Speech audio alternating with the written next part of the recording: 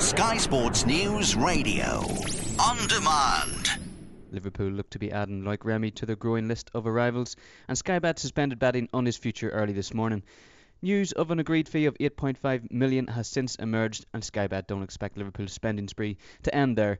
There's no secret of their interest in Dejan Lovren, and despite their struggles to agree a fee with Southampton, we make them likely to come to an arrangement by the end of the window. He's currently 1-5 to move to Anfield this summer.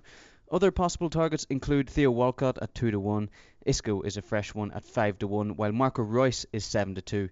Ambitious targets though, you'd have to say, but at the back, Micah Richards is a 6-5 target, their favourites there, while Ron Vlaar is a 25-1 alternative to their top two targets at centre half. As for Liverpool's neighbours, Everton, they continue to shorten in the race for Lukaku. They're currently odds on at 1-4, with Juventus drifting out to 9-2. Meanwhile, the money on Arturo Vidal moving to Manchester United has dried up. Sky Bet still expected to go through though. He remains heavily odds on at 1-12 to move to Old Trafford.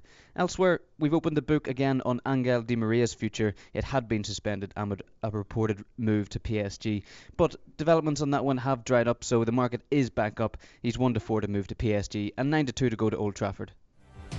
This audio is brought to you by Sky Sports News Radio. Listen live on Radio Player or favourite us on the TuneIn Radio app.